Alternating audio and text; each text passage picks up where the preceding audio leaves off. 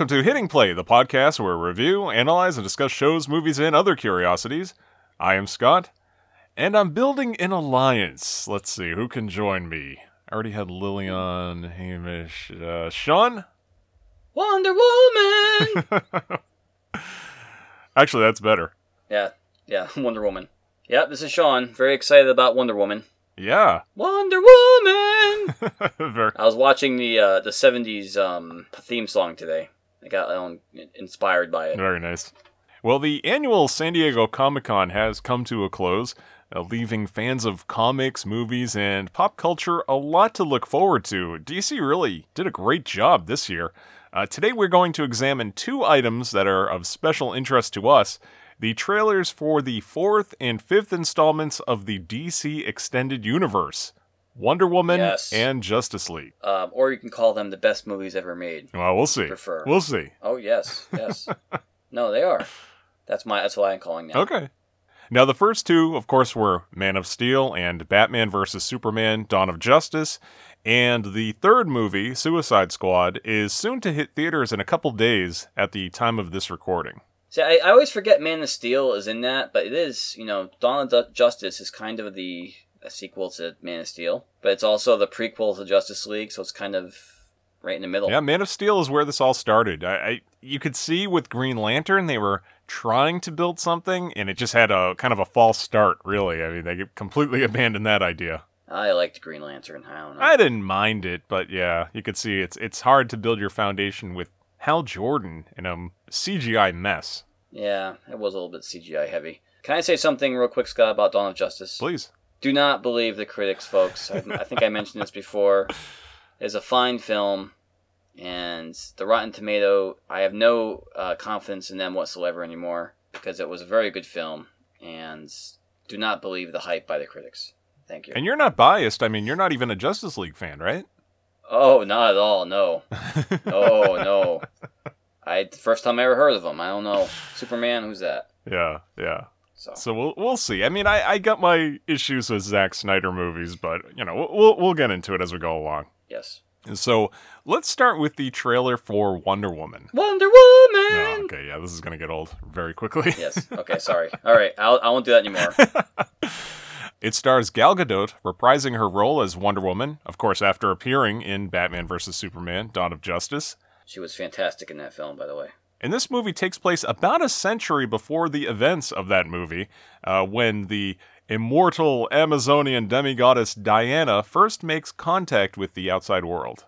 Yeah, so this film, takes place, like as you said, like a century before our current time, around World War I, 1918, 17-ish, in our Gregorian calendar. We don't know what the calendar is like on Themyscira. See, I always screw that up. I always call it like Thessaloniki. So yeah, definitely a good introduction to Wonder Woman. And actually, I'll tell you, Scott, honestly, I'm going into this trailer. I watched it numerous times, but I don't, of course, I'm a Justice League fan, and I know Wonder Woman, but I don't really know the background too much of Wonder Woman. And I was going to do lots of research on the characters, and I'm like, you know what? I want to kind of see it fresh. Mm-hmm. And can see the story, like the origin story, without knowing so much about the characters. So I'm sure you did more research on this particular trailer than I did, but I know some of the basics, so. Yeah, I mean, we won't, obviously spoil anything. We'll see how they rewrite her origin story here. But from what it looks like, it's pretty close to the original 1940s Wonder Woman. Yeah, that's what I read. Yeah, it's very similar. They didn't deviate too far from that. Yeah, which is great. Now, Gal Gadot describes this version of Diana that we'll see here as more of a naive and pure idealist. It's going to be very different from the experienced and super confident Wonder Woman that we've already seen in Batman vs. Superman. Yeah, she does play a pretty major role at the end of Batman vs. Superman. Again, no spoilers for that. Please go out and buy it, or get it from your local Redbox if it's out yet. But yeah, she was definitely, you could tell she was a very mature person at that point, a worldly person at that point. You really didn't know, if you're just a casual viewer, that was Wonder Woman until near the end of the movie, I would say. Mm-hmm. Definitely we get a good origin, I think, of her character. And there is a little bit of a spoiler in Batman vs. Superman to this film, Wonder Woman, and when it takes place during World War I. There's a picture that is shown of Diana. Yeah, with Chris Pine, Steve Trevor, yes. Yeah. Yes, yeah, he is also in the picture. That is real. Did Chris Pine play Captain Kirk? Yes, same guy. Oh! I just realized that. Oh my goodness. Okay. Yeah, I'm on top of things today, folks. Yes, so he's also in the picture and plays a prominent role in this film too, as Captain Kirk. That's a spoiler. Yeah. Now the story for this movie is by Zack Snyder and Alan Heinberg. Alan Heinberg actually co-wrote some issues of Justice League of America, and he relaunched the Wonder Woman title after the Infinite Crisis miniseries. He also produced a number of TV shows, including being the executive producer of the CW's Wonder Woman series Amazon, which really never made it past the pilot stage. Yeah, I forgot that existed. Yeah, this isn't the NBC one. This is the CW attempt at one. Yeah, that I don't even recall that one. Yeah. Now, Alan Heinberg also co-wrote the Wonder Woman screenplay with Jeff Johns, who is a comic book writer, of course, and he worked on a variety of DC titles. Also worked on the TV shows Smallville, Arrow, and The Flash. Yep. So he's, which I'm glad to see they're doing that, getting people who are actually involved in the current productions. Yeah. And not just getting somebody who maybe would take the story and not go the right direction with it. So yeah, a good choice for Warner Brothers and DC to get people who are directly involved in the creation of these characters and continuation of these characters. So yeah, I'm impressed by that. In addition to this, Jeff Johns is really, a bigwig, for lack of a better term. He serves as the chief creative officer of DC Comics, and as of July 2016, last month as we record this, he was promoted to president of DC Entertainment.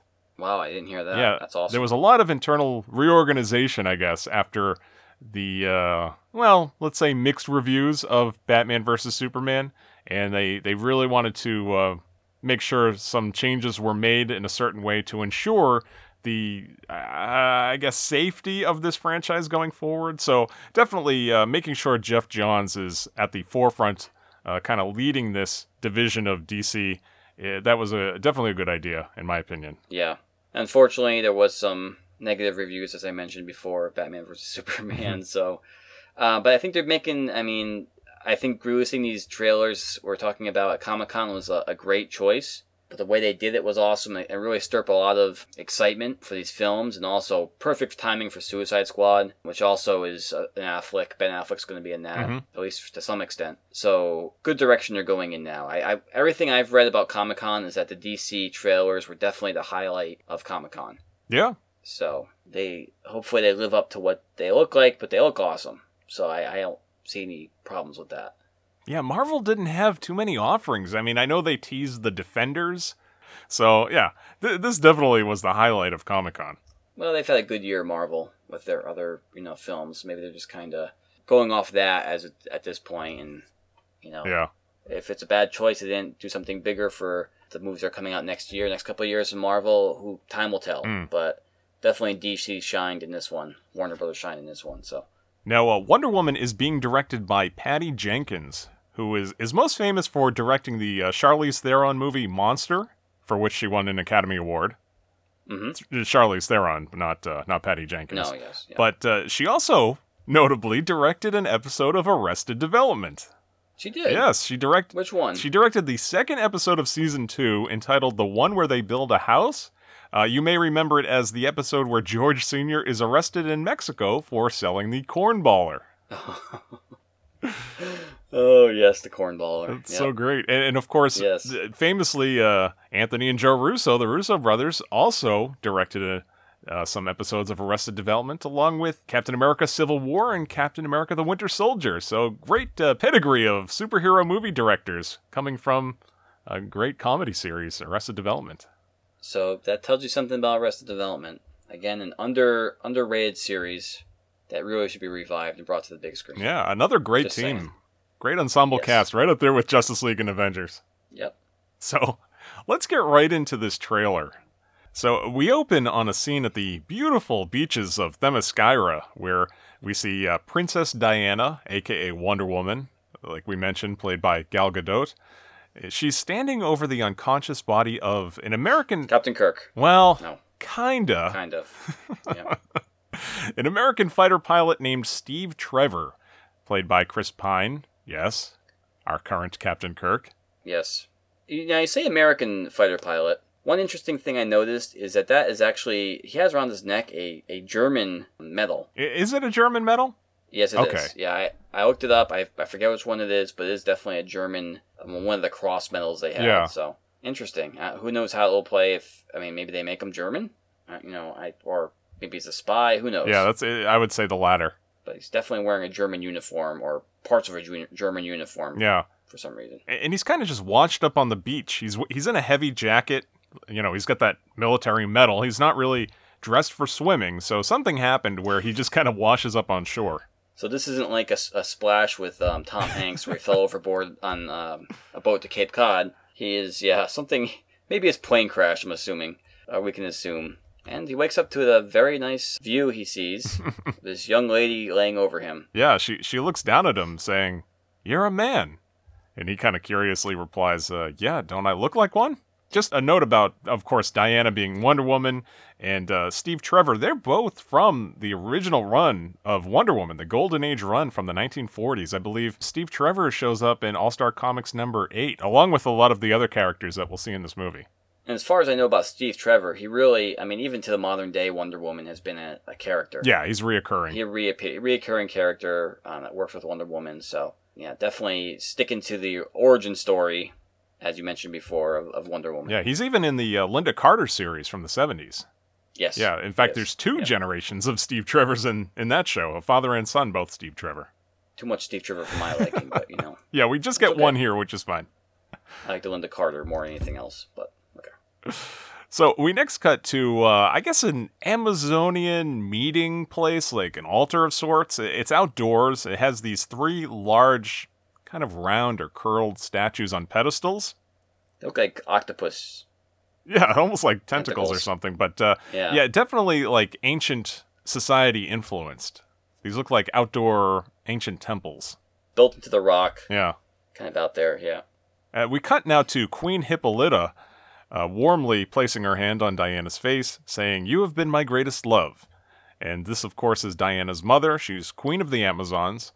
And she kind of created Diana. She's her mother in that sense. I believe in the original origin story, she made Diana out of clay, which was then animated by Zeus. Yes. Yeah, that is the original origin. Yeah. I'm kind of wondering if it was just like another guy showed up at the island at one time, and they had a little thing, and that's the story she gives to Diana. Like, oh, who's my dad? And, oh, well, you're made out of clay, and, because I killed the guy or something, and wow. Your dad doesn't pay child support, so he's... Much darker origin story. I don't think we're going to get that here. But there are some origins of Wonder Woman where, the clay thing does come into play, but also there are some newer ones where there was a guy involved, or Zeus involved, that was directly more involved in her conception, let's put it that way. Yeah. So, but this is the clay origin. And I wouldn't be surprised if we don't even get more than just a brief mention in this movie. Yeah. I can't imagine we're going to have a flashback where she's making Diana out of clay, and she has that spinning wheel, Yeah. It's like that scene in, what's that movie? Ghost. Patrick Swayze. Ghost. That song's playing and she's spinning her, Yeah. That would be funny. Yeah, don't expect that here. No, it's probably not going to happen. So as this fades out, we next see Steve, Trevor, and Diana. They're now dressed kind of in period civilian attire. They're walking around busy ship docks and then a bustling train station. So we get the idea that she is leaving Themyscira for the first time now. And as we see this scene, like in voiceover, we hear Hippolyta say, she's kind of continuing in her words saying, "Be careful, Diana." So we definitely get the sense here, Diana is leaving her home kind of for the first time. And obviously this must be a very important cause to bring her from this, kind of magical land out into the real world. Yeah. Captain Kirk must have convinced her that something important needed her attention. He needed help. They need to boldly go. Yes. Where no Wonder Woman has gone before. So as the music gets really dramatic here, we next see Diana in a blue gown in this ornate ballroom. We see that those in attendance, they seem to be dignitaries or military officials. We see Danny Houston's character. They're wearing these military medals, and they're kind of in this formal setting. I'm assuming those are German uniforms. Even the architecture, the design of the room, it suggests that they are in Europe right now. Yes. And Hippolyta continues, "They do not deserve you." And now we cut to a scene where behind Diana's back, she's reaching for this giant sword, which is tucked really not so discreetly down the back of her dress. Yeah, I kind of thought that was odd. Like when people think it's just an ornament for a dress and not a sword. She might have tried to go with a closed back dress for this to conceal this a little bit better. I guess. But maybe we'll have more details when we actually see it. So from here we get the Warner Brothers and DC logos. They're done in kind of a brushed, dull gold color to kind of match the motif. Yes. And we quickly cut to a few more scenes. We see a busy lobby. We see a lady kind of with a cracked pottery-looking mask over her nose and mouth. I think I read that that's supposed to be like unfortunately, a World War I era prosthesis. Okay. Like, she had some severe injury, obviously, and that's the best they could do back then, I guess. Wow. Was to kind of craft this plastic thing, half mask, and slap it on your face. So I guess that's what I've read. It's pretty realistic for the time period. Okay. And we see Steve Trevor walking past soldiers and an airplane equipped with a machine gun. You know, machines of war during that era. German plane. Yeah. You can see the Iron Cross. And this cuts to a scene at night with Trevor lying down kind of opposite Diana. He asks her, "Have you never met a man before? What about your father?" And Diana replies, "I have no father." And we next get a brief shot of Diana. She's kind of getting attended to in a cave-like room by what I assume is some sort of Amazonian healer. She must be getting a clay touch-up. I guess. I'm assuming. It's like Themyscira's version of physical therapy or something. Yeah, let's get some mud and slap it on your wounds. Well, whatever they do, it's working. Yep. And, we cut back to Trevor and Diana. Diana continues, "I was brought to life by Zeus." And Trevor kind of takes a moment to silently nod and says, "Well, that's neat." Now, I read something. They revealed that Wonder Woman in this franchise, through this movie and throughout the movies that they're building now, she's going to be 5,000 years old. That kind of makes sense. I think that's in original origins. I mean, she was on the island for a while. I mean, it's separated from the rest of humanity, as we know. So, due to the conditions on the island, or because of her condition, she's more of an immortal than anything else. Yeah, and so you could kind of get the sense where if she's been here for millennia and now she's leaving just now, it's going to be something very, very important. Yeah. So we next get a great-looking scene of Diana on horseback as she rides through the forest. At kind of dawn or dusk, it's kind of bluish looking out. She drops her dress. Oh, does she? Yeah, she's fleeing from, it looks like probably the party where she has killed that guy with this huge sword. Yeah. I'm assuming. Yeah, that's my, I'm guessing it's happening. And you can see her dress fall on the ground. Yeah, she's now in the Wonder Woman costume that we're familiar with. Yeah. And a great callback to the comics, that great cover of Wonder Woman on horseback. We're definitely going to get this here. Yeah. We next get a scene of an Amazonian archer. She's kind of jumping through the air, taking out a bunch of soldiers holding rifles. That's an awesome scene. Yeah. I gotta say, when she's doing that reverse, kind of flip and just flies over the back of the guy with a rifle and just messes him up. Yeah. And this cuts to a scene of General Antiope, played by Robin Wright, leading some Amazons into battle on horseback. And from this, we get this battle on the beach. The Amazons are fighting soldiers of an invading army. So not only is Wonder Woman going to the war, it seems the war is coming to them on Themyscira as well. Yes. These are not some ladies you want to mess with. Yeah, that's for sure. And so we get a couple of more quick cuts of Trevor and Diana together, kind of hinting at a possible relationship here. Love interest. Yeah, and we get a close-up of Diana's shield on her back. We then get some more World War I action in the woods as the soldiers are attacking. And we get a close-up of Wonder Woman's lasso affixed to her belt. The lasso of truth. Yeah, and it's funny reading about the lasso of truth. The creator of Wonder Woman was a man named William Moulton Marston. Mm-hmm. And he is credited as the creator of the systolic blood pressure test, which is one of the components of the modern polygraph. Now, people have tried to make a connection, between the lie detector and the lasso of truth. It's kind of a stretch, but very interesting coincidence that the man that created the lasso of truth also created a very key component of the modern polygraph, the modern lie detector. Well, I read that he actually was trying to create the lasso of truth, and he came up with a lie detector. That is interesting, though.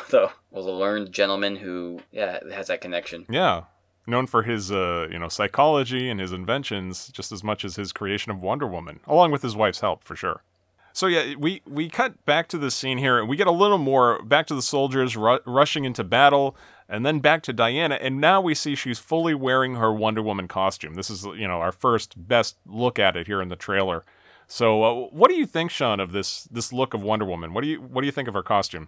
I think it looks awesome. I really do. I think it's a good blend of the original costume, but kind of not modernized, I would say, but with the metal and just the looks more like armor. Mm.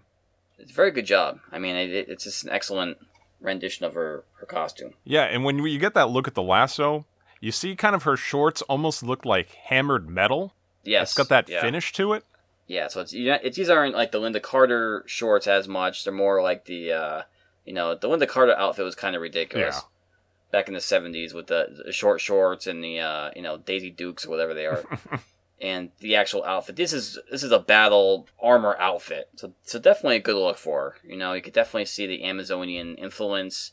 And I always thought that Wonder Woman kind of had she was made more to be like a all-American type of superhero, if that makes sense.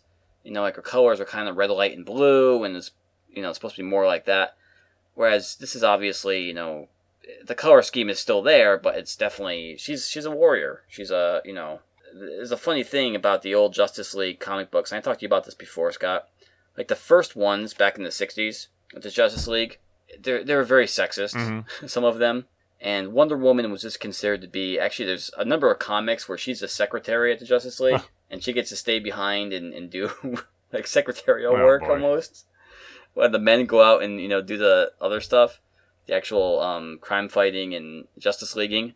So I'm glad they kind of really made her tough. I mean, she's awesome the way she looks, especially his next few scenes we're going to talk about.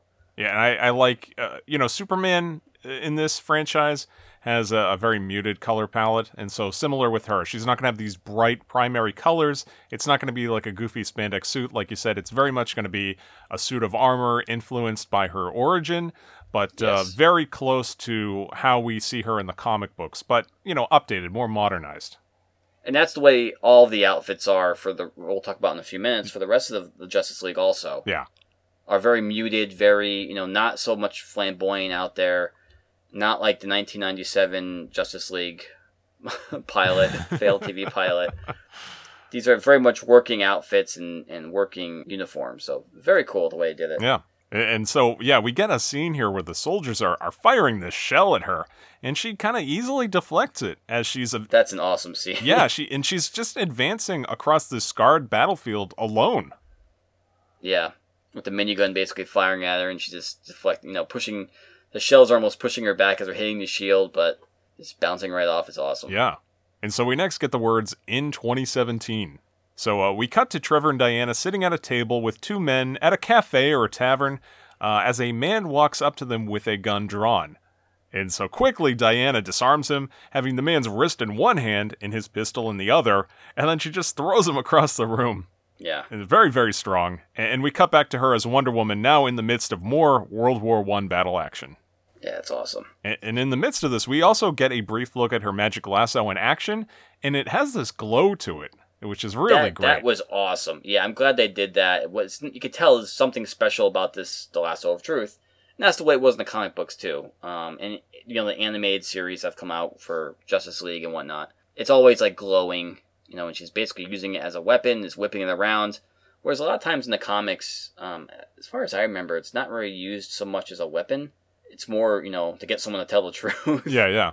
You're wrapping around them, especially in the older Justice Leagues. Maybe she uses it once in a while as a weapon, but she's definitely, wrapping people up in this thing and pulling them down. It's really awesome. And she did use it similarly in Batman vs. Superman, too. Yeah. Not to give spoilers. But yeah, great look to it. That's kind of like what I like about Zack Snyder's influence. He's got a great creative eye, and he makes beautiful looking movies. And of course he's credited a lot here because he's kind of building this franchise. As far as directing, it's a little different. But yeah, you could definitely see that this is just a beautiful look all around. Yeah. And the grittiness of World War One, and just her and it's really cool. So we cut back to the ballroom scene where Diana is in her blue gown, dancing with Steve Trevor, and he says to her, "I can't let you do this." And so this cuts to some more quick action scenes, Diana fighting her way through a battle-ravaged European town with her sword and shield, Steve Trevor speeding around on his motorcycle, because, Chris Pine's got to have a little action in here. Of course, yeah. We see a plane firing on a base, the base that we saw earlier. There's scenes of soldiers in trenches, really, something you think of when you think of World War I. They're firing on Wonder Woman, who is blocking it all with her shield. Yeah, so I referred to it a few minutes ago, Yeah, so great. And we cut back to that ballroom scene where Diana replies to Trevor, "What I do is not up to you." Very much her own person. She's not listening to no man. That's true. That's right. I love this next fighting scenes that come up where she's in the small confined area, the room with the soldiers. Yeah. That is just awesome. Yes, she's pretty much surrounded, and she flies towards one of them, taking him out at the legs, kind of in slow motion. And you can see a scene with Chris Pine and a shotgun, more Wonder Woman on a horse with her sword. Yep. More Lasso of Truth action. Horseback, lasso action. We see bullets are being fired against her and just getting deflected everywhere, even off her shins, I believe, at one point. Yeah. Well, she has the shin guards there for her armor. And so now, as the beat of the music picks up, we slowly get the Wonder Woman logo making its way towards the center of the frame, along with the title Wonder Woman underneath it. And from here, we finish with a scene with the character Etta Candy, played by Lucy Davis from The Office UK. Yes. She has different colored hair, so I didn't pick that up right away. Yeah, the hat and everything. She's kind of different looking. Dressed very differently from Dawn. Yes. But she introduces herself to Diana as Steve Trevor's secretary. And so Diana's kind of confused and asks, "What is a secretary?" And she replies, "Well, I go where he wants me to go, and I do what he wants me to do." And, Steve looks on and kind of nods, yeah. And Diana says, "Well, where I'm from, that's called slavery." And as Trevor tries to move them both along, we hear Etta say, "I really like her. I do. I really like her." And so, so we're going to definitely get some comic relief probably from Etta Candy. We know Lucy Davis obviously has a resume that includes a lot of comedy, so that's good. That's been a criticism so far going into this DC extended universe is it's taking itself a little too seriously, but it needs to have a little more fun, and I think that's definitely what we're getting moving forward. Hey man, Batman vs Superman had some very comic moments in it. So again, see Batman vs Superman now on DVD and Blu-ray. And Betamax, yes. No, that's not true. And the whole thing finishes with the words, Summer 2017. And from what I've read currently, it's listed as June 2nd, 2017, but, everything's subject to change at this point. So, Scott, will you be seeing Wonder Woman? Oh, yeah. Will you see it in the theater? I don't know. I mean, I'm not that regular of a theater goer. I mean, I love X-Men, but I've missed, the last 4 X-Men movies in theaters, so, that doesn't mean anything for me personally, whether I go to the movies or not. But definitely I will see this movie. I will see it in the theater on June 2nd. Definitely. Because it looks awesome. Yeah. And I love the tie-ins to, again, the other Justice League movies, Batman vs. Superman. I really enjoyed her character in Batman vs. Superman. And it just looks... I love period pieces like this. I was more of a fan than you were, I think, of the Wolverine origin story. Which is kind of a period piece, I would say. Yeah, I mean, it gets there. You're talking about X-Men Origins Wolverine? Yes, X-Men Origins Wolverine. That's a little rough, but yeah. I enjoyed it. I did. Okay. I enjoy seeing origin stories. Yeah, what was the other origin one? Iron Man's, they're all origin, kind of, in a way. Yeah, well, I kind of compared this movie to the Captain America movie, the first one, the First Avenger. Oh, yes. That's what I was thinking of. Yeah. First Avenger. In that, Steve Rogers becomes Captain America, and he's kind of used as a symbol, and he's kind of ridiculed. He's put in this goofy costume and used to inspire the soldiers. And then finally, he goes and he actually does the dirty work. He actually goes out there and fights. Yes. Here, Wonder Woman just goes right into it. She's kind of a one-woman army throughout this whole thing. Really, a lot more fighting. And what's interesting, too, is we don't get a lot of World War I movies. No. Yeah. So very, very unique period piece, especially considering that it's a comic book movie. Well, I'm very interested to see, like you mentioned, alluded to a couple of times already, about why she leaves Themyscira and, what is so urgent that forces her to leave. Yeah. Most likely probably against the wishes of her mother and the rest of the Amazonians. So, because I know that's a big deal in the comics too, where they keep to themselves typically. Yeah. And avoid the outside world. So, why is she doing this? What's urgent? How does it tie into other movies? Will it tie into Justice League? Is there some kind of threat that we don't see? Will it all tie together somehow in the Justice League movies? Maybe. Yeah, very interesting. So yeah, definitely look forward to that. And that brings us to our second trailer. Our story with Diana Prince continues as we look at the highly anticipated Justice League. Yes, I was thrilled. I was thrilled to see Wonder Woman trailer, but I was thrilled to see this trailer, and it looks awesome. Yeah. You must agree with me. Oh, of course I do. And I am a Marvel fan first and foremost, but even I have to be really excited for a Justice League movie. I mean, these are the quintessential superheroes, finally assembling in a live-action adaptation of their comics. And I see my prices of my Justice League comic books skyrocketing after this. Cha-ching. So Justice League, we've been hearing rumors and talks about it for years. There were stories about maybe Christian Bale could kind of reprise his role as Batman and kind of continuation from the Nolan trilogy. That kind of looked like a no-go. And then we got the Green Lantern movie with Ryan Reynolds, which was kind of hoping to jumpstart these standalone movies, and then they could build just like Avengers did. That kind of stopped as quickly as it started, unfortunately. And the one thing, unfortunately, about this Justice League franchise is, people are going to look at it and say, well, the Avengers did it first. And that's true. Cinematically, Marvel beat DC to the punch. Marvel planned this all out, and they have been executing this almost perfectly. There's a couple of movies that aren't up to par, but they all serve a purpose. They're all kind of chapters in this huge arc that they've built, in phases and everything. They do a good job with that, yeah. Yeah, definitely. And DC, I mean, this has been more kind of a reaction to that success more than anything else, and it's a shame. Yeah. Because in the comics, Justice League started first. DC came up with this idea of, hey, let's take all of our characters that we are, having great success with and combine them in their own book. I was going to ask you, when did the Avengers first come out? 1963. September 1963 was Avengers #1, where they took their successful characters and combined them into a title. I think there was only 4 Avengers to start. Yeah, Justice League beat the Avengers by over 3 years. Yeah. Those Brave and the Bold. 60. Technically, the Brave and the Bold, yeah. With the first introduction of the Justice League. So who were the first Avenger characters? It was Iron Man, Thor, Hulk. Thor, Hulk, and... Ant-Man, I believe. Ant-Man, okay. And the Justice League, let's see if I can figure this out. Flash, Green Lantern, Wonder Woman, Batman, Superman. I think they're their original ones. I don't think any other ones were all after that, like Hawkman and Hawkgirl and all those. Yeah, Green Arrow, Atom, those all came later. Yeah, those all came later. So those are the original ones, which we see most of them in this movie, and a couple of additions. Yeah, we'll talk about the notable absences. Yes.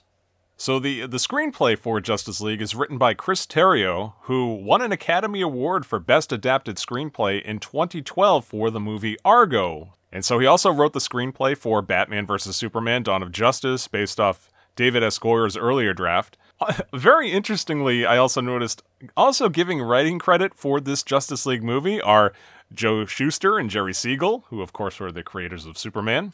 Of course. Bob Kane, the creator of Batman.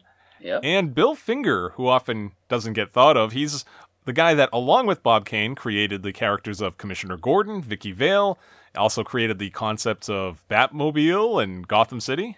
And they get royalties to this day. Yeah, that's great. This movie, of course, is being directed by Zack Snyder, who, as we mentioned, also directed Man of Steel and Batman vs. Superman, Dawn of Justice. So hopefully he can get this movie in under 4 hours. Well, why would you want to? You know how it's going to end up. This movie's going to be like 5 hours. He's going to have to. I hope it is. He's going to cut it down to 2, and then he's going to release it in a a Blu-ray box set the size of a Monopoly board game, where you get like every possible cut. It'll be the first like Blu-ray DVD where you have to insert disc 2. That's so long, so much information on it. Oh man, They'll stop it right in the middle and you have to flip it over or something. yeah, like those Lord of the Rings extended cuts on DVD. Yeah. Put in disc 2. Like, oh, that's great. That's when you know a movie's too long when you have to do that in this day and age. No kidding. So this movie will take place about a few months after the events of Batman vs. Superman, and it involves Bruce Wayne, which of course is Batman, played by Ben Affleck, and You just gave away his secret identity, Ooh. Bruce Wayne's secret. Come on. Sorry. That's Bush League right there. And Diana Prince, Wonder Woman, played by Gal Gadot, as they recruit metahumans to face the extraterrestrial threat of Steppenwolf, who is searching for 3 devices called Mother Boxes on Earth. Or not the band from the 70s. No, not the Born to Be Wild Canadian rock band. That sounds like an episode of Super Friends. I think it was an episode of Super Friends. They actually fight Steppenwolf. Probably, kind of like how the Harlem Globetrotters showed up on Scooby-Doo and like Kiss That's right. and everything, yeah. That's probably one of those Wonder Twins episodes. Yes. So, Steppenwolf, a very interesting first villain for this team to face. What do you think? Yeah, I think it's interesting. I have no real good thoughts about it until I actually see it, I guess. They didn't show them all in the trailer as far as I can tell. No. I guess keeping it a secret of the appearance and how they're going to portray Steppenwolf is going to be interesting. And I think it's probably a good thing that they didn't put it in the trailer. Because in Batman vs. Superman, Doomsday was in the trailer, I believe, and it got immediately criticized. So probably a lesson learned from that mistake. Which I thought Doomsday was very cool looking in Batman vs. Superman, but, you put one scene out there and everybody jumps on your back, so. Yeah. I was of the opinion that with Zod being, like, pale in that trailer, in that kind of Superman-looking uniform, how perfect would it have been to create him as Bizarro?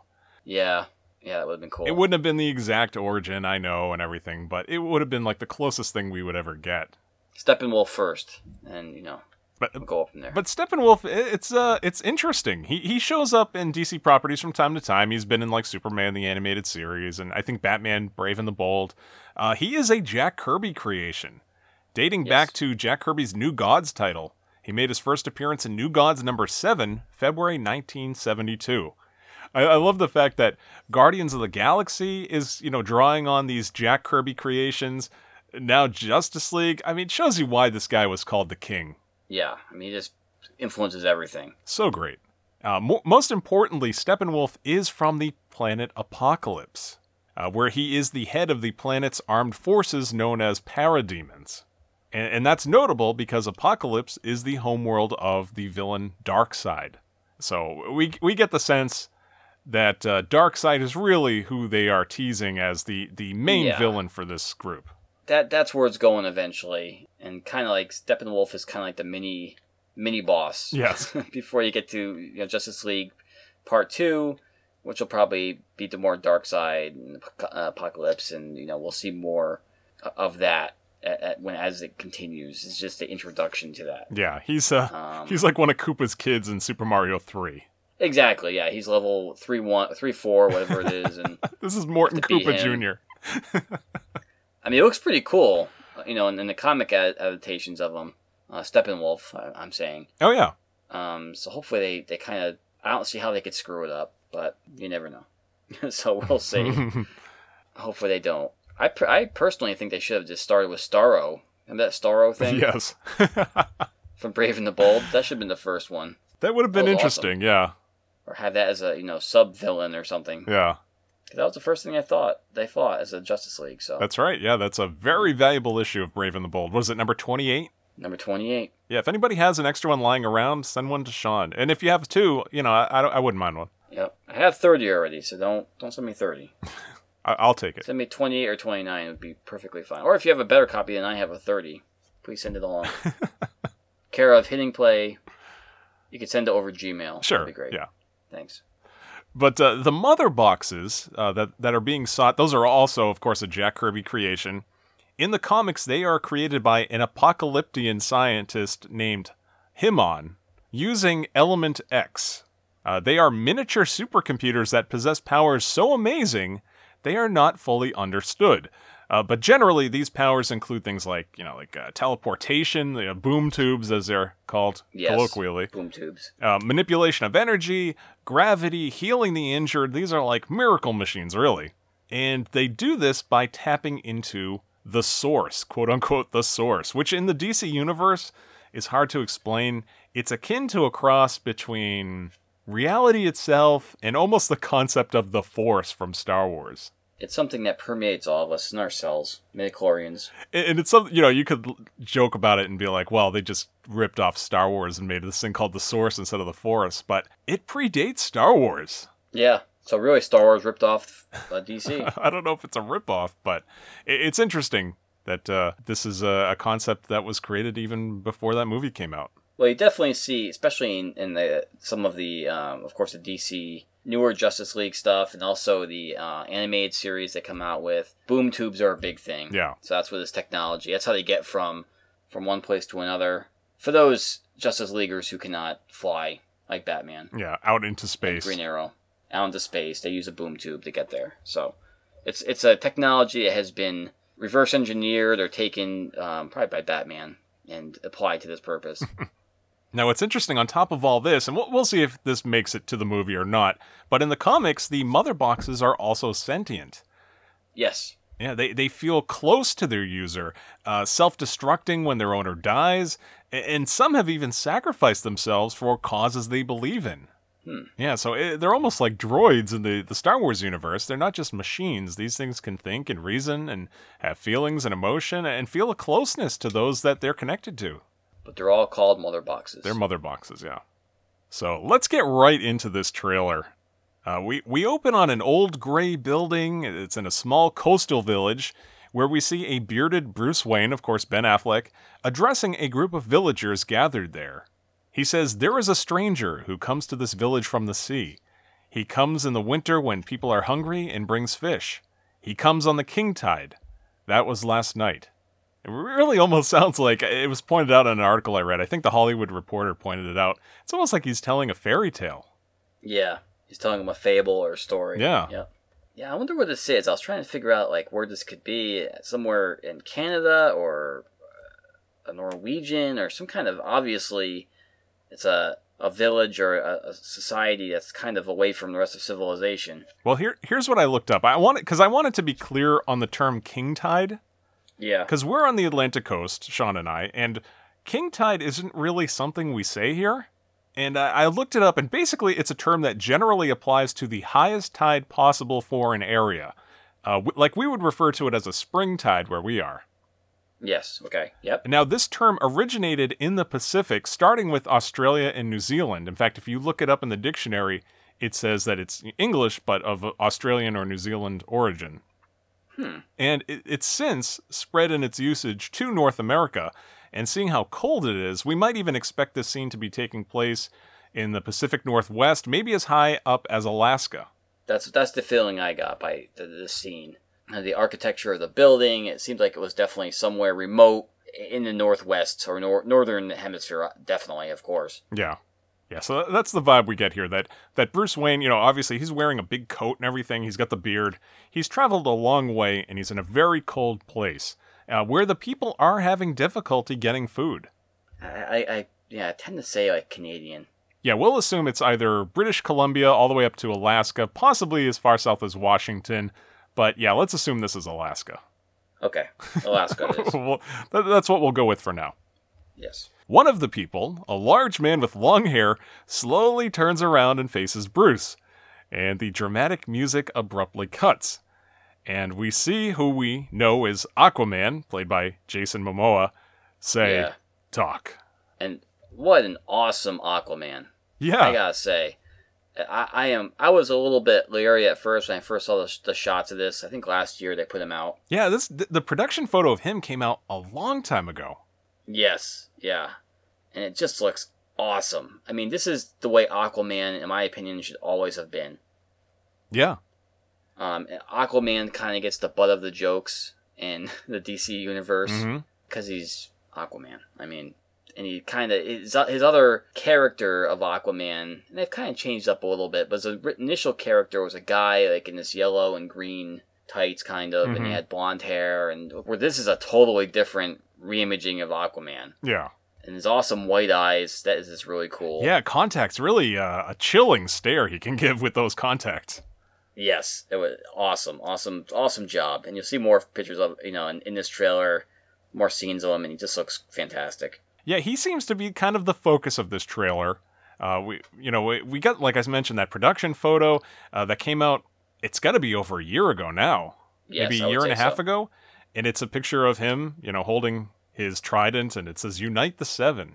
So he's going to be key in this assembling of the Justice League in some way. But it's going to take a lot of convincing, evidently, to get him on Bruce Wayne's side here.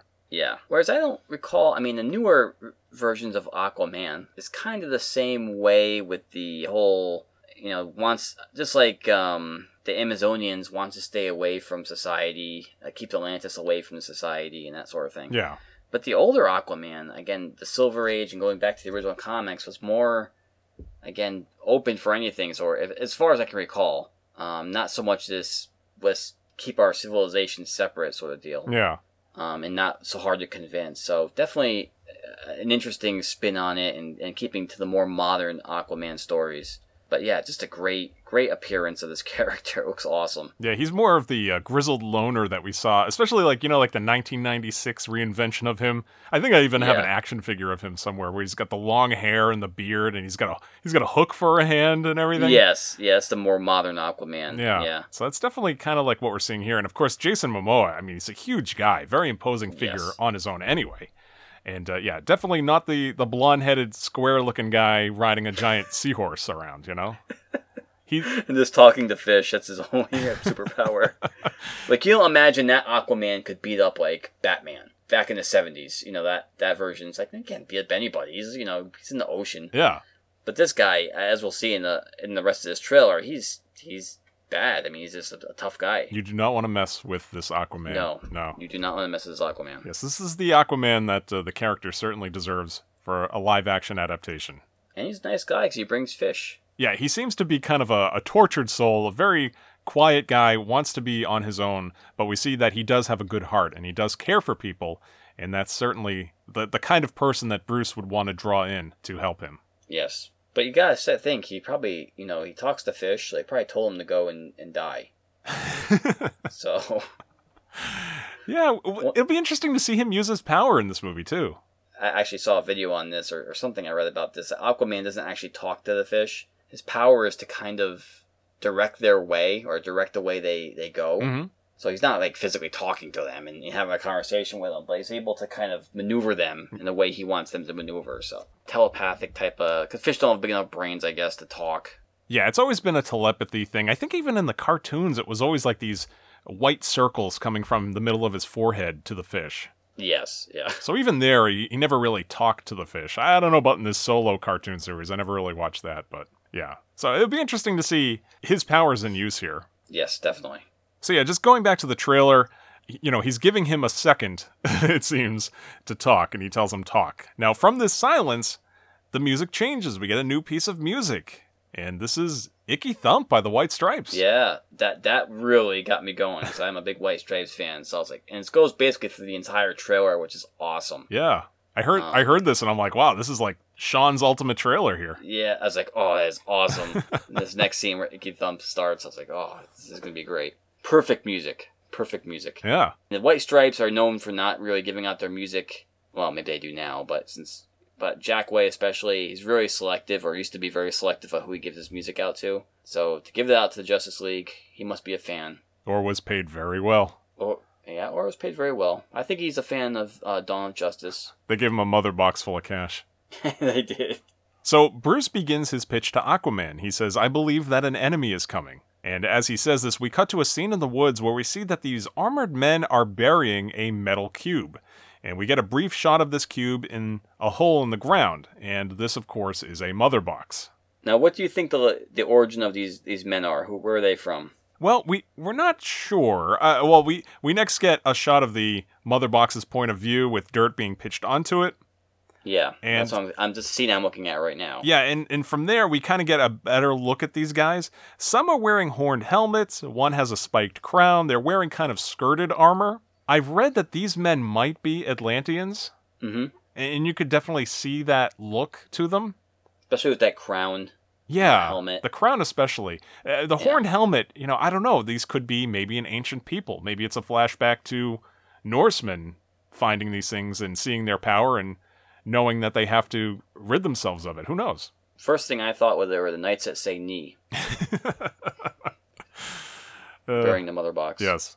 Or whatever they say now. Eki, whatever.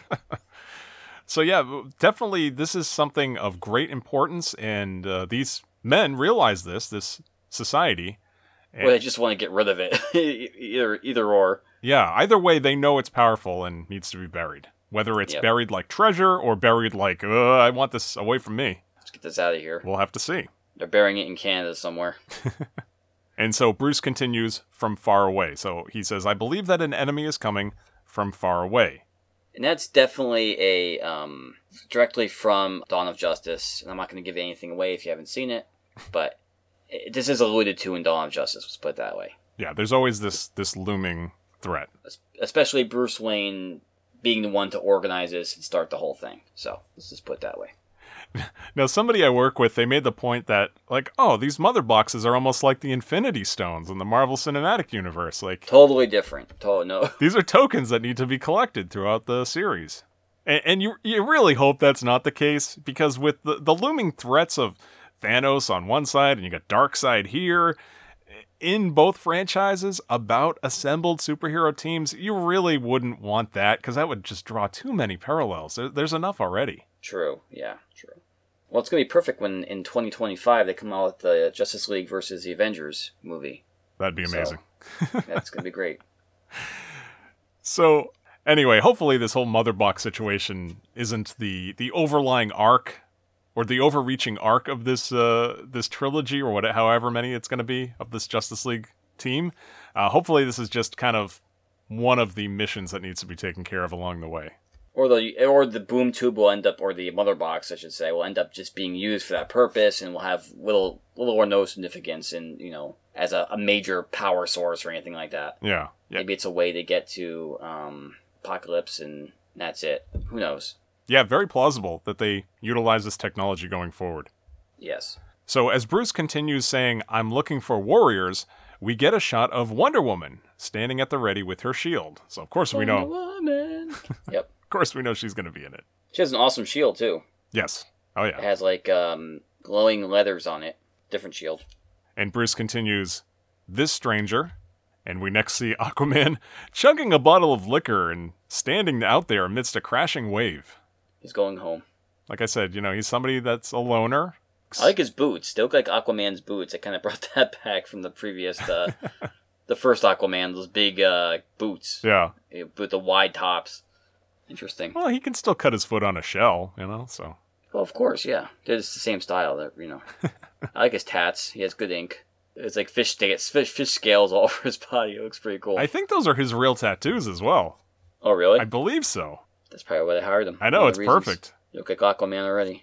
Probably figured, hey, let's incorporate this into the look. It's perfect. Yep. And Bruce continues with others like him. So Bruce is saying, this stranger that I just talked about, others like him, implying it's you, and I'm talking about you. So we next get a scene of somebody opening locks on a door. It's kind of hard to see. I'm not sure if this is Bruce Wayne or if this is Barry Allen. But this cuts to Barry Allen, a.k.a. The Flash, played by Ezra Miller, walking forward in a gray hoodie. We'll get a little more of him in a little bit. And then, this is kind of interesting, we get a shot of Victor Stone, a.k.a. Cyborg, played by Ray Fisher, and he's walking in front of his school. Which is Gotham City University. Pretty great. Go GCU. Now, it's interesting here, Cyborg is either being shown before the accident that forced him to become Cyborg, or, because his suit utilizes Mother Box technology, maybe he can alter his image. Yeah, I'm assuming it's before his accident, but who knows? You could be correct, definitely. Yeah, not sure. Now, back at the village, Bruce continues, I'm building an alliance to defend us. It's very important that I see this man. So basically, we know why Bruce is there. He's looking for this guy.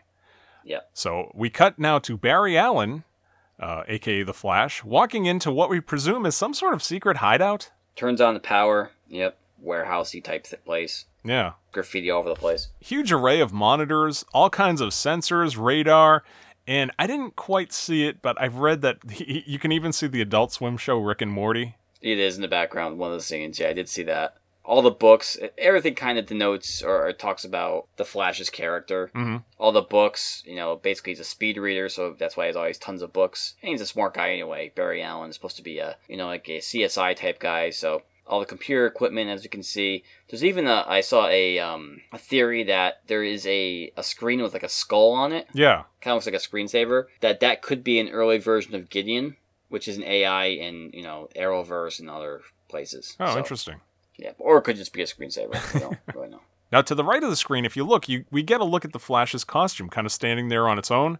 It was pointed out by the Hollywood Reporter that there's wings on the ankles, kind of on the shoes, reminiscent of the original Jay Garrick costume. So that's kind of a nice touch. Oh, that's cool. I noticed that, yeah. And it looks kind of like the, the same color, basically, as the Flash in the Flash TV show costume. Very similar look to it. Yeah, a little more metallic. We get more of an armored look here. I don't know. Yeah, it's definitely, we see other versions of it. There is also theories that Bruce Wayne, after the alliance is made here, that he may have done a Tony Stark with Spider-Man-ish, mm-hmm. and gave him upgrades to his suit, because it definitely looks different in future scenes. Yeah. Now, as Barry walks forward, he finds Bruce Wayne sitting in his chair waiting for him. He says, "Barry Allen, Bruce Wayne." And Barry replies, "You said that like it explains why there's a total stranger sitting in the dark in my second favorite chair." That was a good line, yeah. That was funny. What's his first favorite chair? The one across. You can actually see it. Oh, can you? Okay. Yeah, it's across from Bruce Wayne. I didn't see We're that. assuming it's his first favorite chair. It could be another chair in the room. So we get a very quick look at an angry-looking Aquaman, and then we cut to Diana and Bruce Wayne sitting in a room full of monitors and steam pipes. Guessing the Batcave or something like it. That's what it seems like. Yeah. Kind of a funny scene here. Diana asks, he said he'll fight with us? And Bruce replies, more or less. And then she asks, well, more or more less? Yeah. And then this cuts back to a very angry Aquaman grabbing Bruce by the jacket, just slamming him into the wall. And cutting back to Bruce and Diana, Bruce clarifies, probably more or less. Yeah. So you can see there's going to be some friction here between getting, like you said before, getting Aquaman and the team. Yeah. In the league of sorts. And it's funny, it ends with Diana being like, he said no, and Bruce repeats, yeah, he said no. So back at that meeting between Bruce and Barry Allen, Barry says, "Look, man, I don't know who you are, but whoever you're looking for," and then just then, Bruce turns around and throws, I guess we can call it a batarang. I'm not sure what it. Yeah, I would, that's, probably the safe bet, batarang. Yeah, I mean, it's a batarang type. It's sharp, basically. It's like almost like a ninja star, but it's shaped like the Batman logo. These aren't the batarangs that, like, he would use to hit you in the head and knock you out. This would kill you. Yeah. It'd stick inside of your head. Or do some damage, yeah. And time slows down now as we get Barry's perspective. He looks at it for a moment, puzzled, and then steps aside as the blue lightning of the Speed Force kind of crackles around him. This is an awesome scene, the way they did this. Yeah, it's great. And as it flies by Barry's face, he kind of notices the bat shape of it, and you can see he has like the surprised look as he kind of puts two and two together. This is actually Bruce Wayne as Batman. Yeah. Yep. This is kind of a big thing for Bruce to do, too. Kind of expose himself to this person that he doesn't really know. He's putting it all out there. He's being very vulnerable, giving out his secret identity like this. Which, if there's one criticism, I mean, that's kind of, anti-Bruce Wayne in the comics, because he's very protective of even with other Justice Leaguers. I mean, eventually I'll know who he is, but there was a point for a while where he would wear like a lead shielded mask, so Superman couldn't see who he was, So he was very protective of his secret identity. So in this one, like you said, he's really just kind of throwing it all out there, and maybe he's just so concerned about this threat that it's worth the risk to acquire the team. Yeah. He has to be upfront with them right away. So I was kind of, again, hesitant about Barry Allen in the movie. Just seeing the trailer, I do like the character now, because I'm so used to the Barry Allen of the Flash TV show. Yeah. But I really think that this actor's can do a great job with the character. He just looks the part, kind of nerdy, as the next lines we see in the trailer kind of bring out.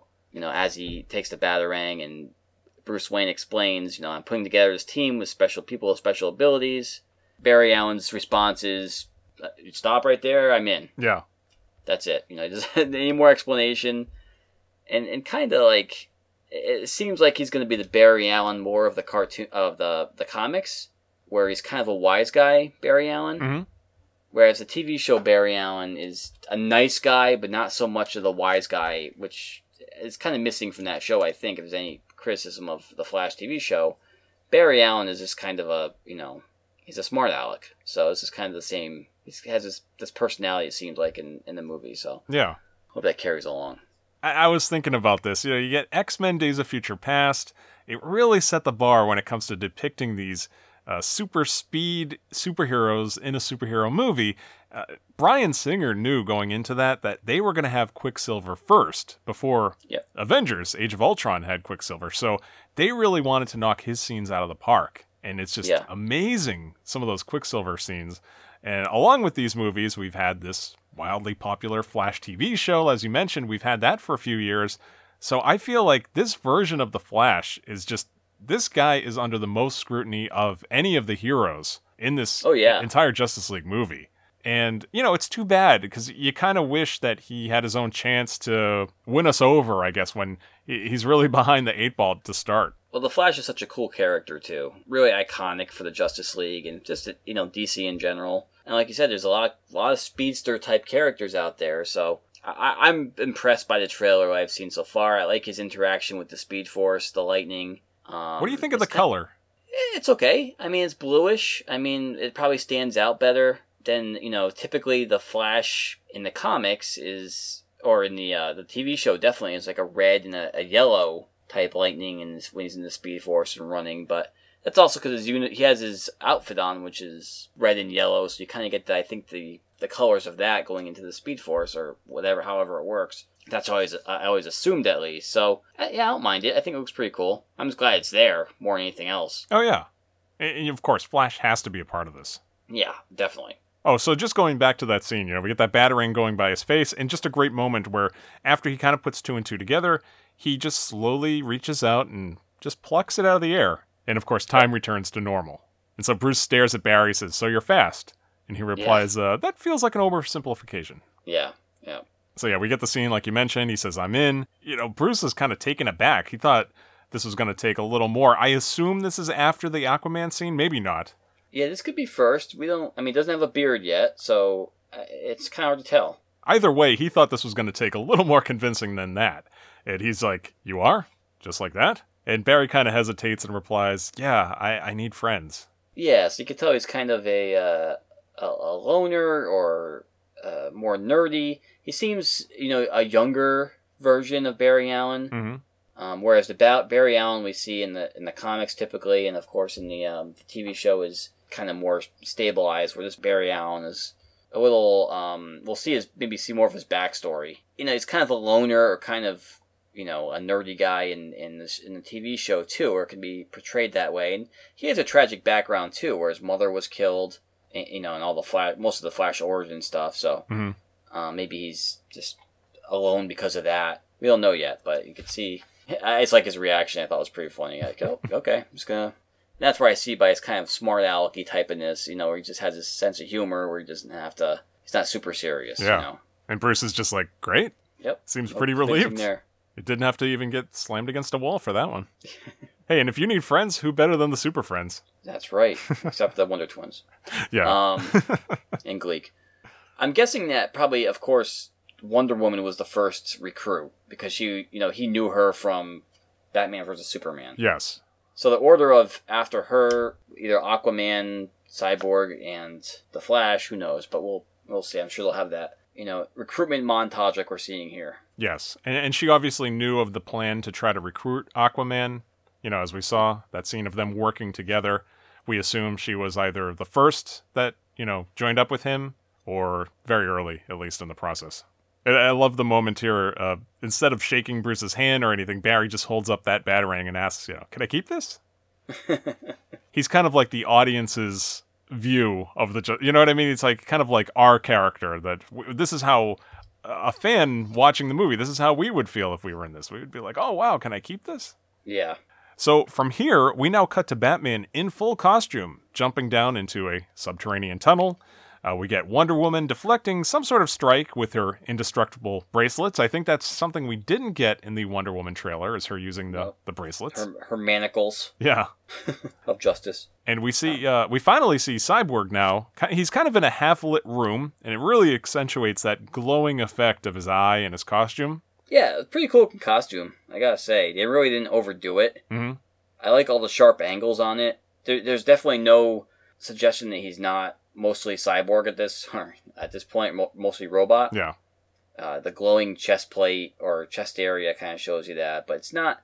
I see a lot of cyborg depictions where he's very bulky, and I like kind of not really doing it with this one. It's more he's the same size, but just obviously a robot. Yeah. Or a cyborg. The power light on his forehead is kind of cool to make sure he's on. Yeah, yeah. And so we next get a look at the Flash in his costume as he kind of quickly moves out of the way of some sort of laser blast or something it looks like.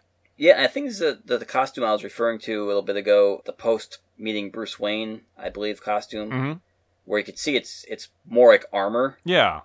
At this point.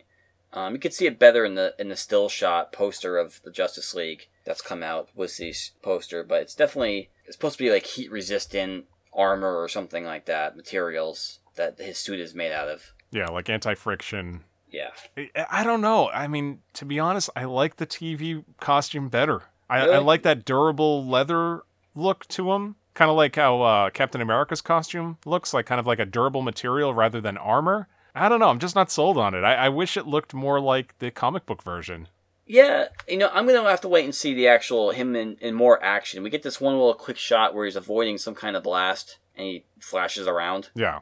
And you can see the lightning around him, which I thought was pretty cool. I want to actually see him running and see what that effect looks like before I make a judgment on that. But I don't mind it. I think it kind of goes with the rest of the motif of the rest of the Justice Leaguers. Yeah. We could see in the previous trailer, and Diana's armor, like we talked about, is very much her costume, but muted, and it looks like armor. So if they all have that same kind of... It would look strange if there was one Justice League member that had like a weird spandex type suit, I think. Oh yeah, no, we don't need that. They all need to be the same kind of materials and muted colors like we talked about before. So we'll see how it looks, how they do the effects. I think it's gonna be okay. Yeah, and there may be a reason for it too. We don't know.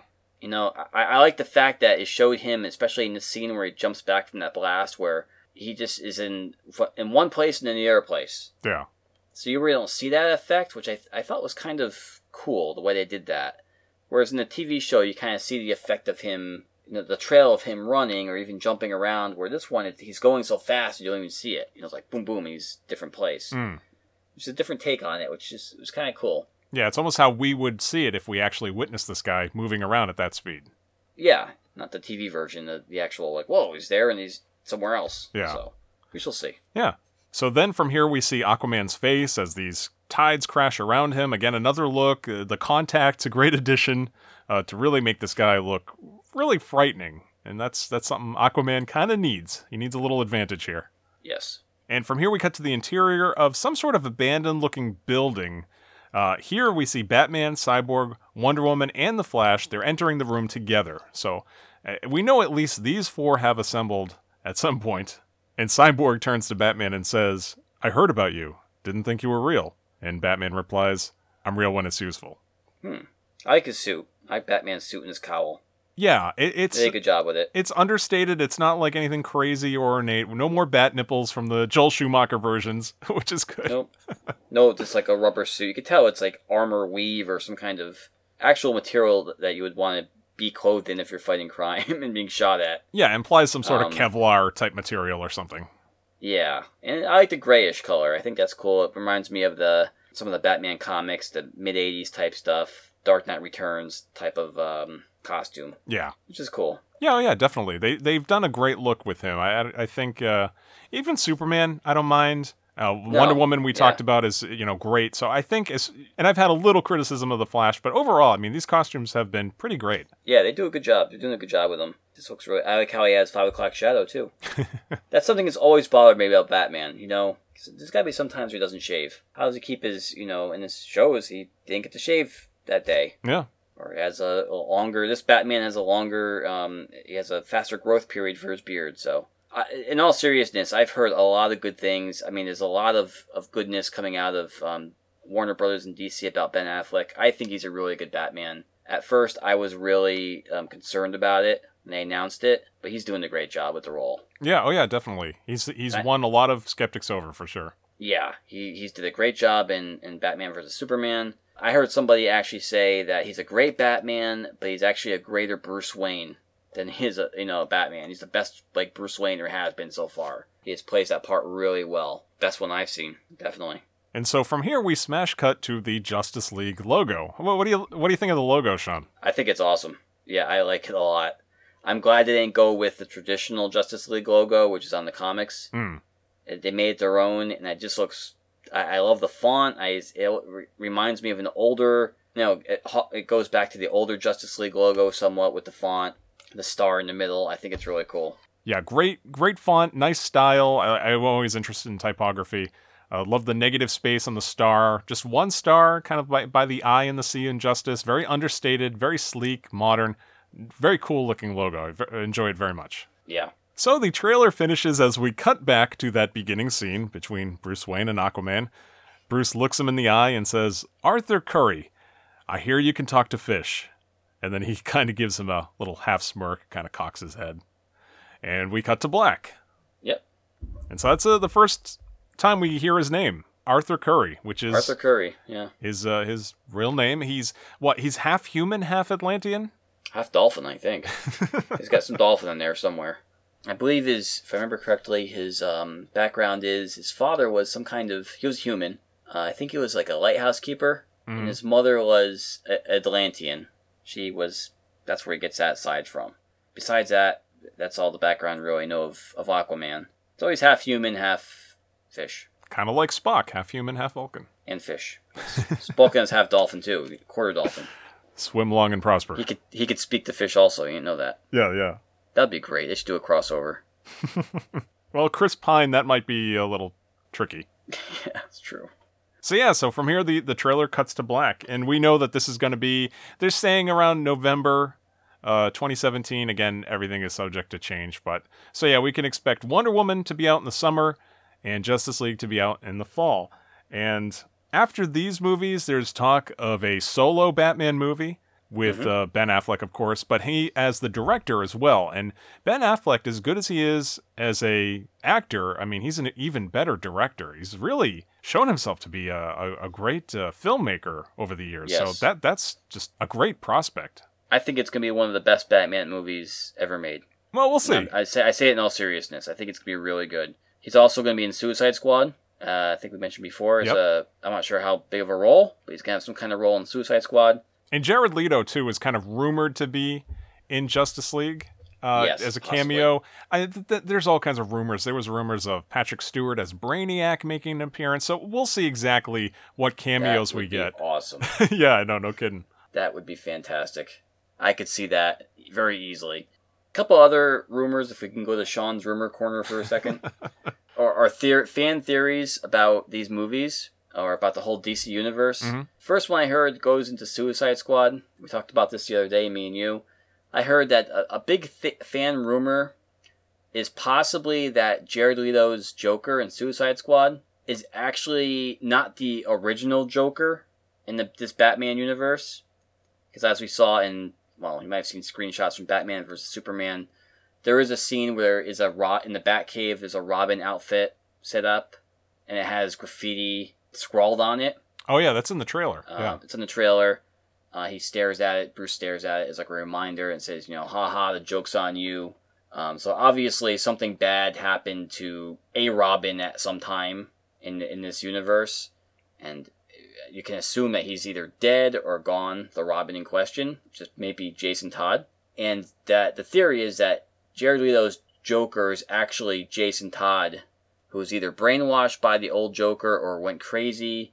Not the original Joker, but a Joker, a counterfeit Joker or a second Joker. I don't know if it'll come to fruition. It's just a theory. Most likely. And I think it's just because this seems like a younger Joker. I think that's why the theory kind of came out. And it's, he's tatted up and everything. So I don't know the validity of it. It could be totally off. I think it just goes to the whole death in the family. And there are some other references to Jason Todd, I believe, becoming like the Red Hood and really kind of going nuts after being Robin.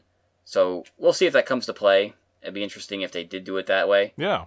I give it a probably 2 out of 10 probability of being true.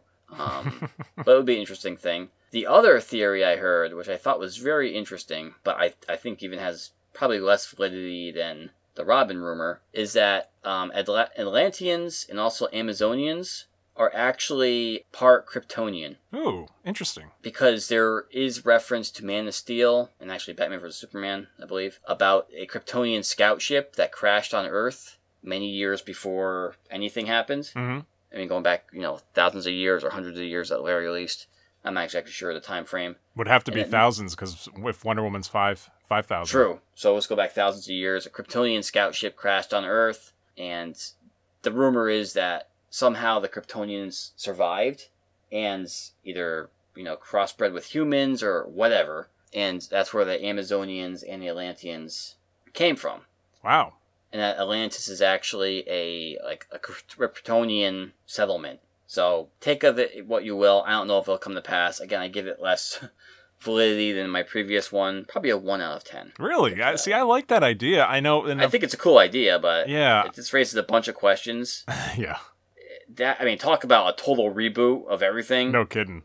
That would put the New 52 and Rebirth and everything else that's going on in DC Universe on its head if they brought that into the continuity. So, and then you ask the questions like, okay, well then why aren't Wonder Woman and Aquaman affected by kryptonite, or are they, or just a whole big thing. So yeah, interesting theories.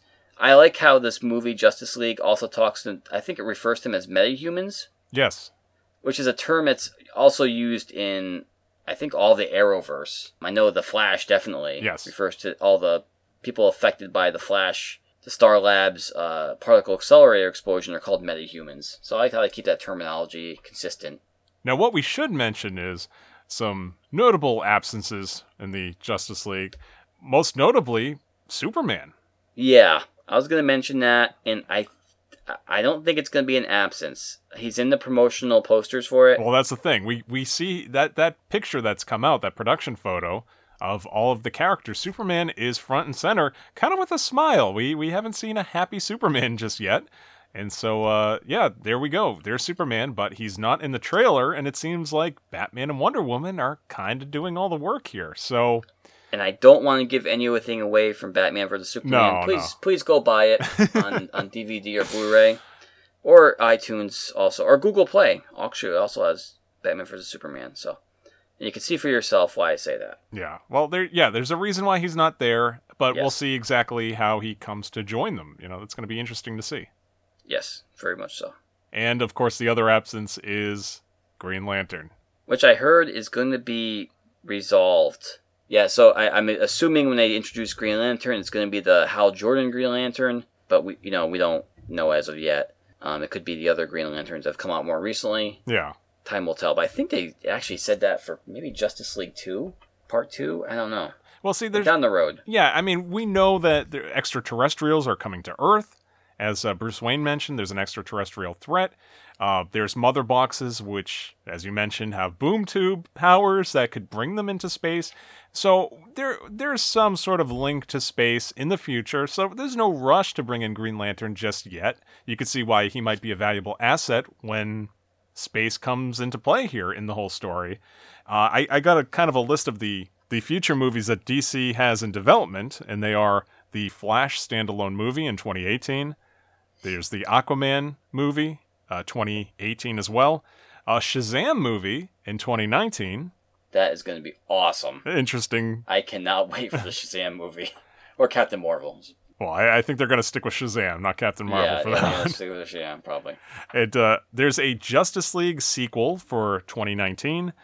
Cyborg standalone movie 2020, and Green Lantern Corps in 2020. So Green Lantern Corps, which is interesting. yes, so that, I don't know, that idea makes me think, well, maybe because of Ryan Reynolds and all that, maybe they're like, all right, let's wait almost a complete decade. Let's remove ourselves like a decade from the Ryan Reynolds movie, and maybe we'll see Kyle Rayner, maybe we'll see Jon Stewart, maybe we'll see a female Green Lantern. You know, who knows?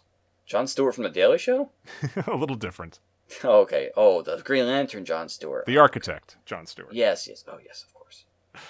Yeah, that'll be interesting, because the Green Lantern Corps is definitely... And I think that's one of the best parts of the Green Lantern movie, was actually seeing the Green Lantern Oa and the Green Lantern Corps, you know, in action. So there's a lot of... You could do Sinestro type stuff with that. That can go a lot of directions. So that's really cool. And you forgot about there's another one coming out in 2022. Did you see that one? No. It's actually the Wonder Twins are coming out with their own movie. Yeah. It might be a direct-to-video. Not quite sure yet. Direct to the wastebasket. Yeah, it might be a Netflix or direct-to-video DVD type thing. Not sure yet. It also is, you know, the standalone Batman movie, but that's not really given an assigned date yet. But those are the ones that are kind of coming down the pipeline, at least in theory. You know, they're planned, and there's talks of other ones. So yeah, it really depends, I think, how they do. Yes, exactly. They'll start, you know, even after Batman vs Superman, which wasn't received well by the critics, and I'm doing air quotes right now. They still decided to go full steam ahead with everything else. So they didn't modify any plans really. The only thing I think they did was they kind of toned down Suicide Squad a little bit. Yes. Possibly. So, which might not be a bad thing. Get the bigger audience base. It was going to be, I think, R, and they toned it down to be PG-13. So. Yeah, I was surprised at that, because I thought with Deadpool being the highest grossing rated R film of all time, I thought maybe they'd go, okay, well, maybe that's where we need to go. They kind of went... They kind of took some things from it. They realized, yeah, we need a lot more levity in this franchise, in this universe, I should say.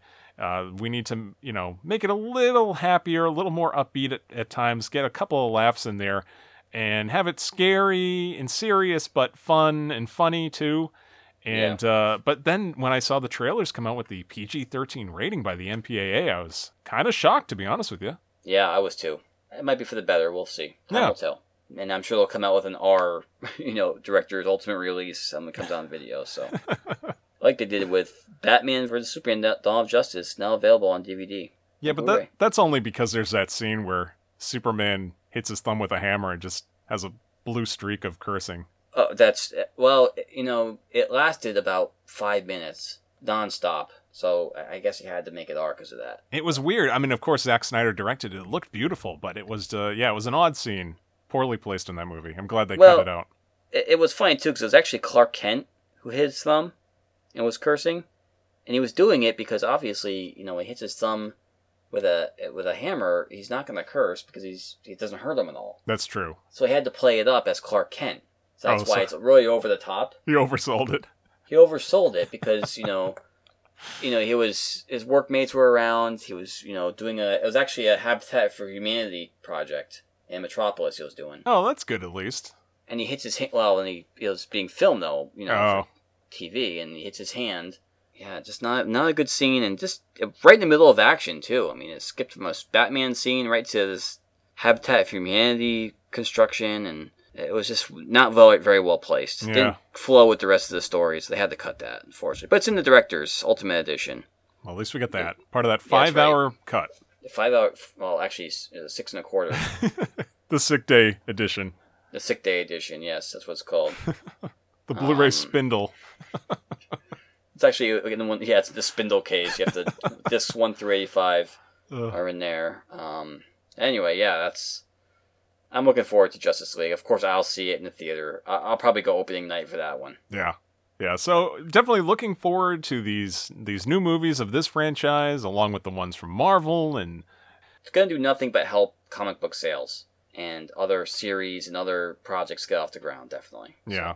Now, it just, I wish, and we talked about this before, I wish there was a connection to the Arrowverse. I think the one big misstep that DC is making is not connecting the TV properties to the movie properties like Marvel's doing. I Because agree. they're far and away beating Marvel when it comes to their TV shows. I agree. I don't have any explanation for that. Maybe it's some kind of licensing thing. I don't know, but I think it's a big misstep in some ways. Maybe will turn out to be a good thing, but I know, yeah, I very much enjoy Grant Gustin's portrayal of the Flash in the TV show. It'll be a different universe, apparently, so... You never know. They could bring in an Earth 2 storyline and join all these characters together. Who knows? That could be where it's all going. Right now, Supergirl is technically in a different universe than the Flash, so... Yeah. And, / Arrow, so we'll see what happens. Maybe they'll all be joined together, and that'll be the 2030 film, which is like, Infinite Crisis will begin then, and that'll be a whole thing. So yeah, for more on those Arrowverse shows, please see the episodes in our archives where we reviewed the Arrow and the Flash pilots. And and so just briefly talking about that, because we in those episodes we talked enough about the Arrowverse, but the news came out recently that since Supergirl has moved to the CW, that Superman will be, or at least make an appearance in the Supergirl show. Yeah. What do you think about that? I like the idea. I hope it doesn't stray too far from Supergirl and take the attention away from her. I think that's what they were trying to stay away from in the first season, because there were references to Superman in the first season, and they didn't show his face. They had quick views of him or something. So I don't know. We'll see how it works out. It's a ratings thing. That's all I could say. I think that has a pretty strong cast of characters with Martian Manhunter and, possibly some returning of some of the villains, in quotes, fought, like Brainiac and, Red Tornado. So we'll see. I think they're really pushing for Supergirl to be like the flagship show, is what I've been hearing. Even as we are recording this night, they aired the first and second episodes back-to-back tonight on CW. So, really? Supergirl? Yeah, so they're really pushing it. It's a good show. Yeah, oh yeah, definitely. Oh, on CW they show them back-to-back. That's cool. Yeah, it's interesting, though, that they brought in the CBS show. Like, they're showing season 1 on CW, so... Which is very cool. Yeah. I'm glad they embraced that, because that was head for the chopping block, guaranteed. If it stayed on CBS, wasn't going to renew that. No. And CW, thank goodness for them, because they saved it, so... And so, to your point that you brought out in that Flash episode, where your theory is that this new season, which is entitled Flashpoint, which is going to, mirror the comic book storyline, your theory that maybe the Flashpoint story will culminate with Supergirl joining the Arrowverse? I hope so. If that's true, then, maybe Superman makes a couple appearances this season, and Supergirl leaves that universe anyway, and that's the last we see of Superman. So... it might just be some guest appearances, because Superman in the Arrowverse, you might as well build the Justice League, because he's going to be there saving the day all the time.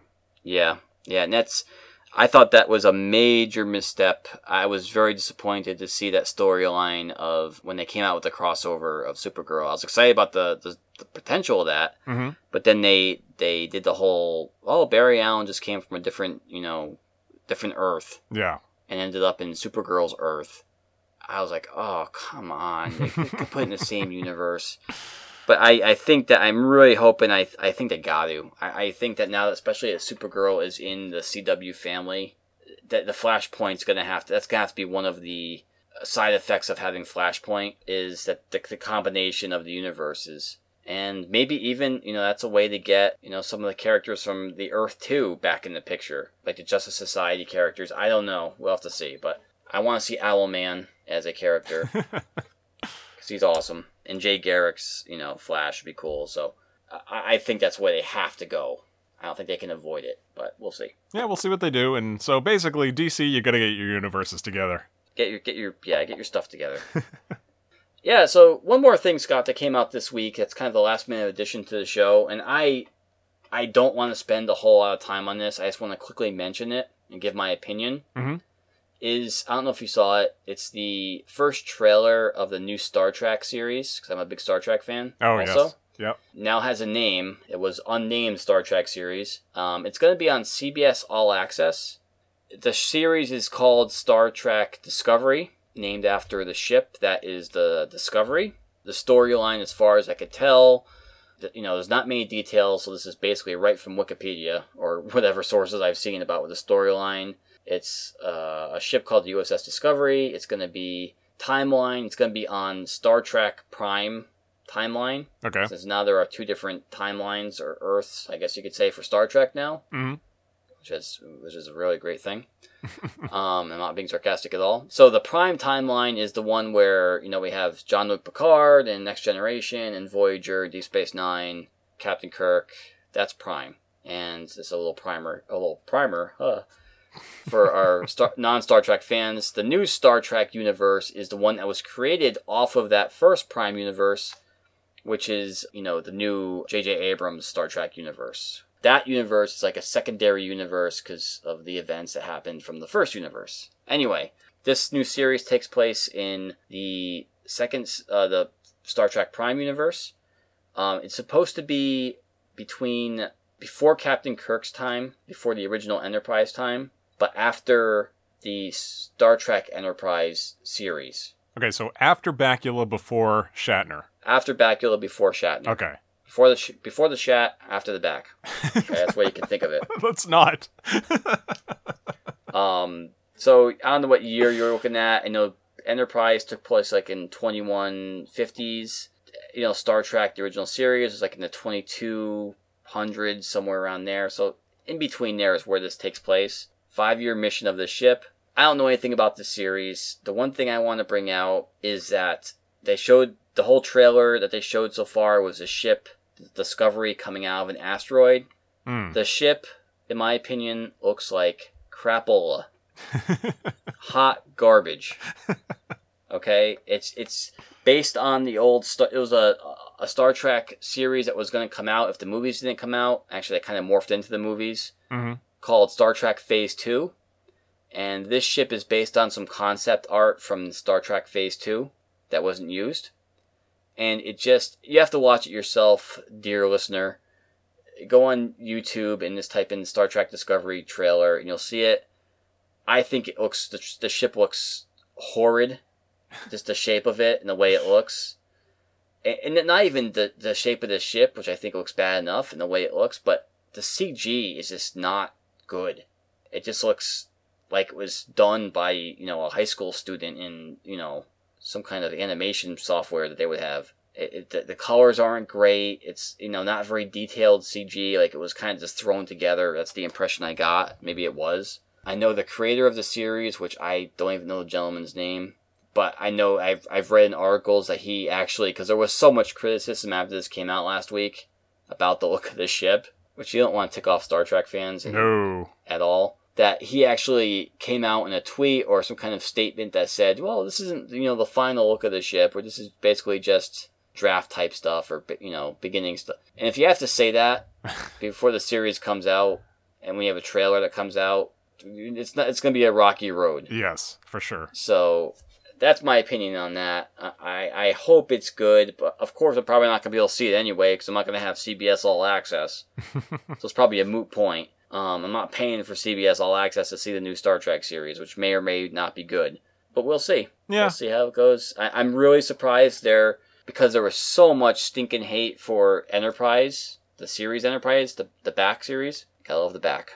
I enjoyed that series quite a bit, but, Star Trek fans don't like it. I thought it was really good. And I'm surprised they even dared to go anywhere near that series with a new series.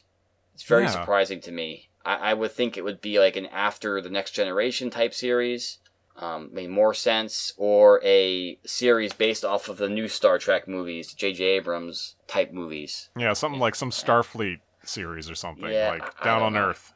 It just seems like it sounds like a money grab to me. Well, it's definitely to bring attention to CBS's new streaming platform. Exactly. Yeah. That's what I mean. It sounds like it's, that's what they're shooting for is, let's throw us, Star Trek nerds will buy anything, so we'll throw us out here and, we'll see. We'll see. And there's rumors too right now that Big Brother, which is currently in season 18, is going to have a 19th season on CBS All Access in the fall. Usually it's just a summer series. Yeah. And that's a ratings juggernaut for the station. And so to bring in an extra season on CBS All Access, you can see where they're really trying to get people to pay attention to it and try the free month or free week or whatever they're going to give out for it. Yeah. It gives TBS a lot of credit for trying to go with an all-access type streaming service like a Netflix, but they're kind of late for it at this point. Yeah. Time will tell. My first impressions of that, it does not look good. Yeah, well, they got time, and we'll see what it turns into. Yes, exactly. And that'll pretty much do it for this episode of Hitting Play. As always, you can email us with your comments, suggestions, things we missed in these trailers, whatever you got for us at hittingplayshow@gmail.com, or you can talk to us on Twitter @hittingplay. Sean, do you have anything you want to plug? Yeah, I have a YouTube channel that actually belongs to Scott in some way, too. You get royalties from that, Scott. Oh, great. Because he has been on it, and hopefully be on it in the future. It's Three Blind Mice. If you search for that YouTube channel, we do Minecraft videos. I'm doing one with my son, Jonah, now, which we have to upload some more videos of, so expect to see those shortly. His YouTube channel is called Ender Coder, ENDERCODER, and he does Minecraft stuff too. Also, please remember that Batman vs. Superman Dawn of Justice is now on DVD and Blu-ray. Go out and buy it, folks. Great film. It makes a great gift. Very nice. I am on Twitter. My name there is @MC&Friends. You can follow me there. I am also on Vine. There my name is also MC&Friends, and there I do flip page cartoons, little humorous animations, and you can check my stuff out there. If you listen to us on iTunes, please subscribe and leave us a 5-star review. It helps us out, and if you do, you will get a shout-out on the show. For Android users, we are also available to stream and or download on Stitcher. We can be found on TuneIn Radio and the Google Play Music app, so check us out on those platforms. And if you have a Roku device, you can download the TuneIn Radio channel. You can set Hitting Play as a favorite, and you can stream us right from your television screen, right as these episodes are posted. Just keep them going all day long. Yeah. Your cats will enjoy them, or dogs if you have them in the house. Put them on the loop and just let it go. It'll be great. Your neighbors will love you too. There you go. Well, we have been Sean and Scott, and this has been Hitting Play. Thank you so much for listening. Wonder Woman!